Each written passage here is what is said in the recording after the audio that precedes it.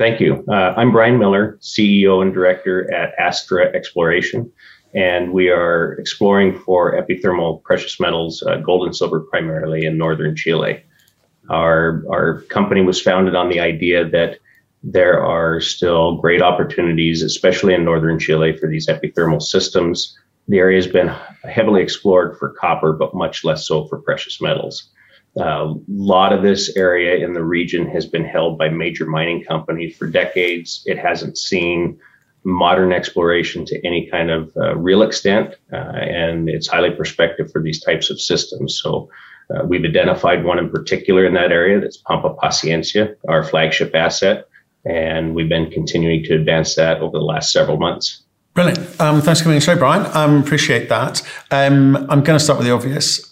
You have chosen to do a project down in Chile, and some not very nice headlines coming out of there in terms of the new government's attitude to miners. I mean, how are you feeling about working down there? Better than I was 6 months ago. For sure, there are perceived risks, political risks in Chile, which are justified. They've had constitutional referendum in the works, the installation of a new government.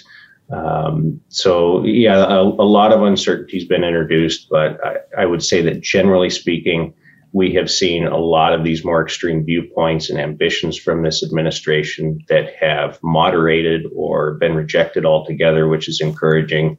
And all we can hope for is continue to see developments toward that direction right now. So I think it's much better than it was several months ago. Okay, so they came out of the blocks hard, but slightly starting to flag already.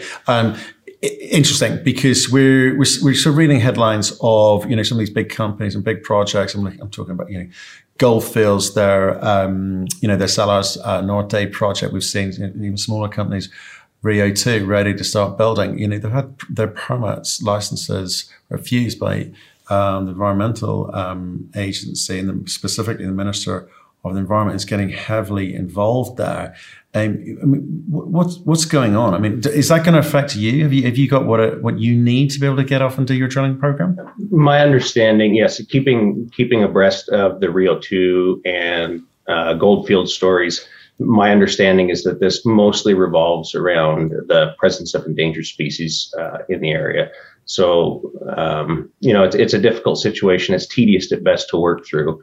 And I would say that to that degree, we don't have those challenges at Pampa Paciencia that they do there.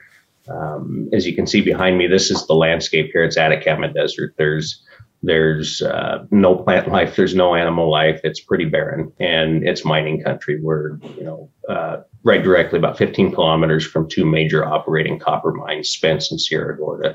So we don't see those kind of challenges that they face here at our project, but nonetheless, it's always, it is important to always be as diligent as you can with these impacts that mining and exploration may cause. Right. So it's not a case of the environmental agency is looking for excuses to stop mining in country. The Rio and Goldfields, we're talking about Chinchilla.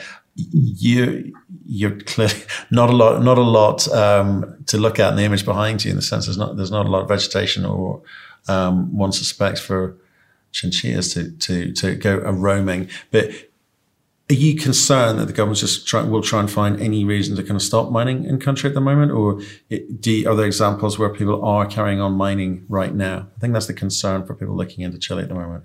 I don't think that it's the government looking for any reason to prevent mining. I do think that there is a lot to addressing to and catering to these endangered species. So it very much is a hot button topic. It's specific in nature, and I do think that that's a very specific and kind of one-off thing. It's not a strategy to a broader approach, I don't believe. Okay. Well, let's short into other things then. Again, looking at the image behind you, how do you get water up there? There is water, like I said, 15 kilometers away, Spence and Sierra Gorda, just 5 kilometers to the south, the past producing Faride precious metals mine. So there is water in the region, and it would be a matter of, buying or acquiring those water rights in some way, shape, or form. Right. Okay. What are the other kind of long poles in the tent for you when you're sort of starting up something like this?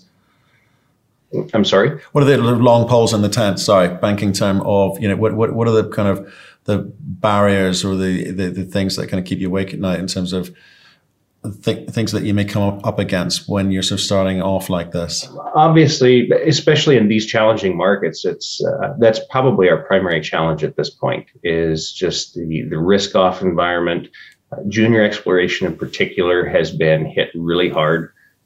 So that's been a very difficult environment, and that goes for just about any company that's a small junior right now. And that's been our biggest challenge. It's otherwise, I would say that in our short existence as a company, less than 2 years so far, we just listed on the Venture Exchange in January. And in that very short time period, we've had some very encouraging developments, and we've managed to attract the attention and participation of some major industry players. Right. Okay. Well, we'll get onto them in a second, because Mike Gentile and Peter Moroney, I think most people have heard of, and I think a regular on our show is Charles Funk at Helio. So I want to talk about the team in a second, but let's start with you. What's your background relevant to what you're trying to do today? To try to abbreviate this without going into a very long spiel, I've been involved in mining and exploration in some degree since about 2005. I previously worked for a junior company based out of Vancouver. I started out in operations, so I was doing the on-the-ground stuff. My background's in finance and business, and I eventually migrated into business development for that previous company. I took on the VP role. I was also CFO, and then we were bought out by Aurico Metals in 2017. So a bit of a background in the exploration space in general. Started out in operations, cut my teeth. So it's been a good experience as far as having that rounded background, the direct operational experience as well as the corporate experience as well. Okay. And are you the guy who kind of put this deal together? Yes. There was a few of us founding principals, myself, Charles Funk, as you mentioned, Stuart Smith, David Caulfield were some of the guys behind it when we first got it off the ground. And then added some other people into the mix. Darcy Marood, who's previously worked in Chile, Roberto Alarcon-Bittner, Diego Guido. So we put together a very solid team with some very relevant experience. Right. Okay. So you've attracted Michael Gentile and Peter Moroney in the latest round. I mean, what exactly were you selling them? What's the vision here? The business plan for Astra is we're explorationists. That's what we do well. That's what our team's experienced in. So we're planning to develop this asset. Should there be something economic worth pursuing there, the idea is to develop this asset into a marketable asset, which we can then sell the project or the company to a major mining company. And as far as this last financing with Michael Gentile, Peter Moroney, Dundee was also in on that with one of their funds, a new venture equity fund, and some of the principals at Agentis in Vancouver.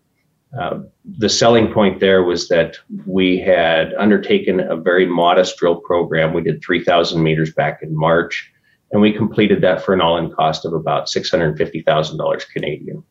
And with that program, we were able to define about 1.4 kilometers of a very thick vein that was continuous, and we identified 2 discrete gold mineralized zones near surface. So that was very encouraging for an initial drill program. And the group of investors was very impressed with the execution of the work, the capital efficiency, and the amount of information that we got and the de-risking that took place with very modest amount of funds. So to summarize that in short, they were quite impressed with the execution of the team. Right. And I mean, talk to me about some of the grades that you're finding. I kind of want a sense of the size of the opportunity and the size of the prize here. Sure. It's so this vein structure that I mentioned, it's 1.4 kilometers. It's on average between 10 and 20 meters in thickness, up to 50 meters at one point. So very large structure. The deepest drilling that we had done in the first drill program was about 110 meters below surface, so quite shallow. Most of it was around 35 meters. Both of these zones, one was about 200 meters of strike length, one was about 300 meters of strike length. Both of these were open along strike and to depth. So we intersected some very encouraging results for mineralization. Hole 12 was the best hole. that had, I think it was 21 meters of about almost 3 gram gold equivalent. And within that was a 3 meter interval of almost 15 gram gold equivalent. And just an idea as far as the breakdown of gold silver, that was primarily gold. That 3 meter intersection was 14.5 grams of gold. Okay, so you're getting able to put out these kind of high grade headline type things. But what's the kind of the drill program that you did, and what are you looking to do with the money that you've raised recently? Because everything's going to come through the drill bit in terms of headlines, isn't it? That's right. Yeah, this current program that is underway right now, we're targeting between 4,000 and 5,000 meters of total drilling. And a lot of the focus of this drilling is going to be expand those zones of mineralization down to depth and along strike. That's where we think the most compelling and attractive drill targets are. But there's also different vein structures around the region. This is, from our work, all indications are that this is a very large epithermal system with multiple veins. So the first drill program, we even intersected a couple of blind vein discoveries, drilled 29 holes, or drilled 30 holes in total and intersected vein in 29 of them. So had a very high success rate. And again, with this drill program, we will also be looking to make new vein discoveries in the area based on our targeting methods and our geological methods. Right. Okay. And then how are you breaking down the money? You raised 2.4 million recently. So how are you allocating that in terms of the drill component, your G&A that you're running at? I know it's low, but where's that going to take you through to? How long does it last? The drill program should be in the neighborhood of about $1 million Canadian. And we expect to have that finished up by probably the end of the month here, early August. And so the money that we raised that's in the treasury right now, that gets us well into about the middle of next year. And that completely covers this drill program that's underway right now, as well as a little bit of other work on some of our other projects. I mean, Brian, given some of the backers that you got, Mike Gentile, obviously, he's well known to us. Several of his companies have been on here. Peter Moroney, I suspect he's just on his way to make a lot of money as well with the Yamana Goldfields deal.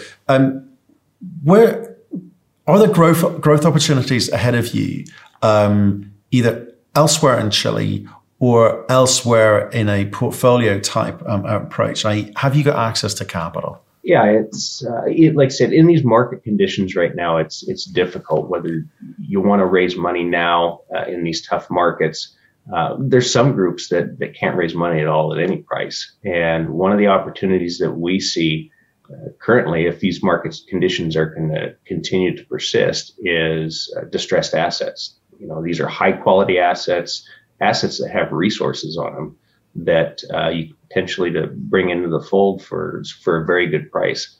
And so it's very much a multiple years forward thinking, but we also see opportunities to acquire other assets that are going to potentially add tremendous value going forward. So I think that to that degree, if you can find the right asset, the capital will be there, especially now that we've demonstrated our ability as a team and we've impressed some of the right names in the industry right now. So I think that that's a great opportunity for a company like ours.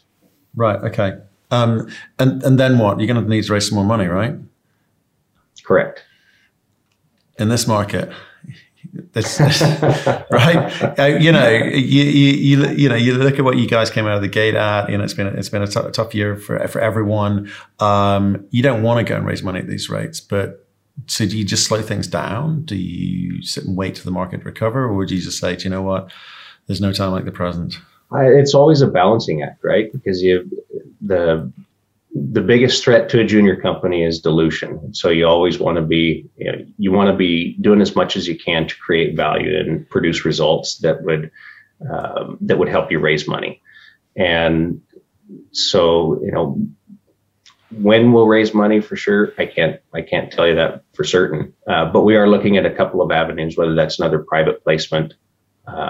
We have had ongoing conversations with major mining companies that have shown interest in both of our projects. They were quite impressed with the team, quality of projects. So that might be an avenue to pursue as well. So we'll just have to wait and see as the months proceed. Right. Okay. Well, look, appreciate you coming on, Brian, and just sort of like introducing the story. Quite frankly, it's just nice to hear new stories and see how people are coming at it. So, like, stay in touch as these results come through. We'd love to hear how you get on. Okay. Absolutely, be more than happy to.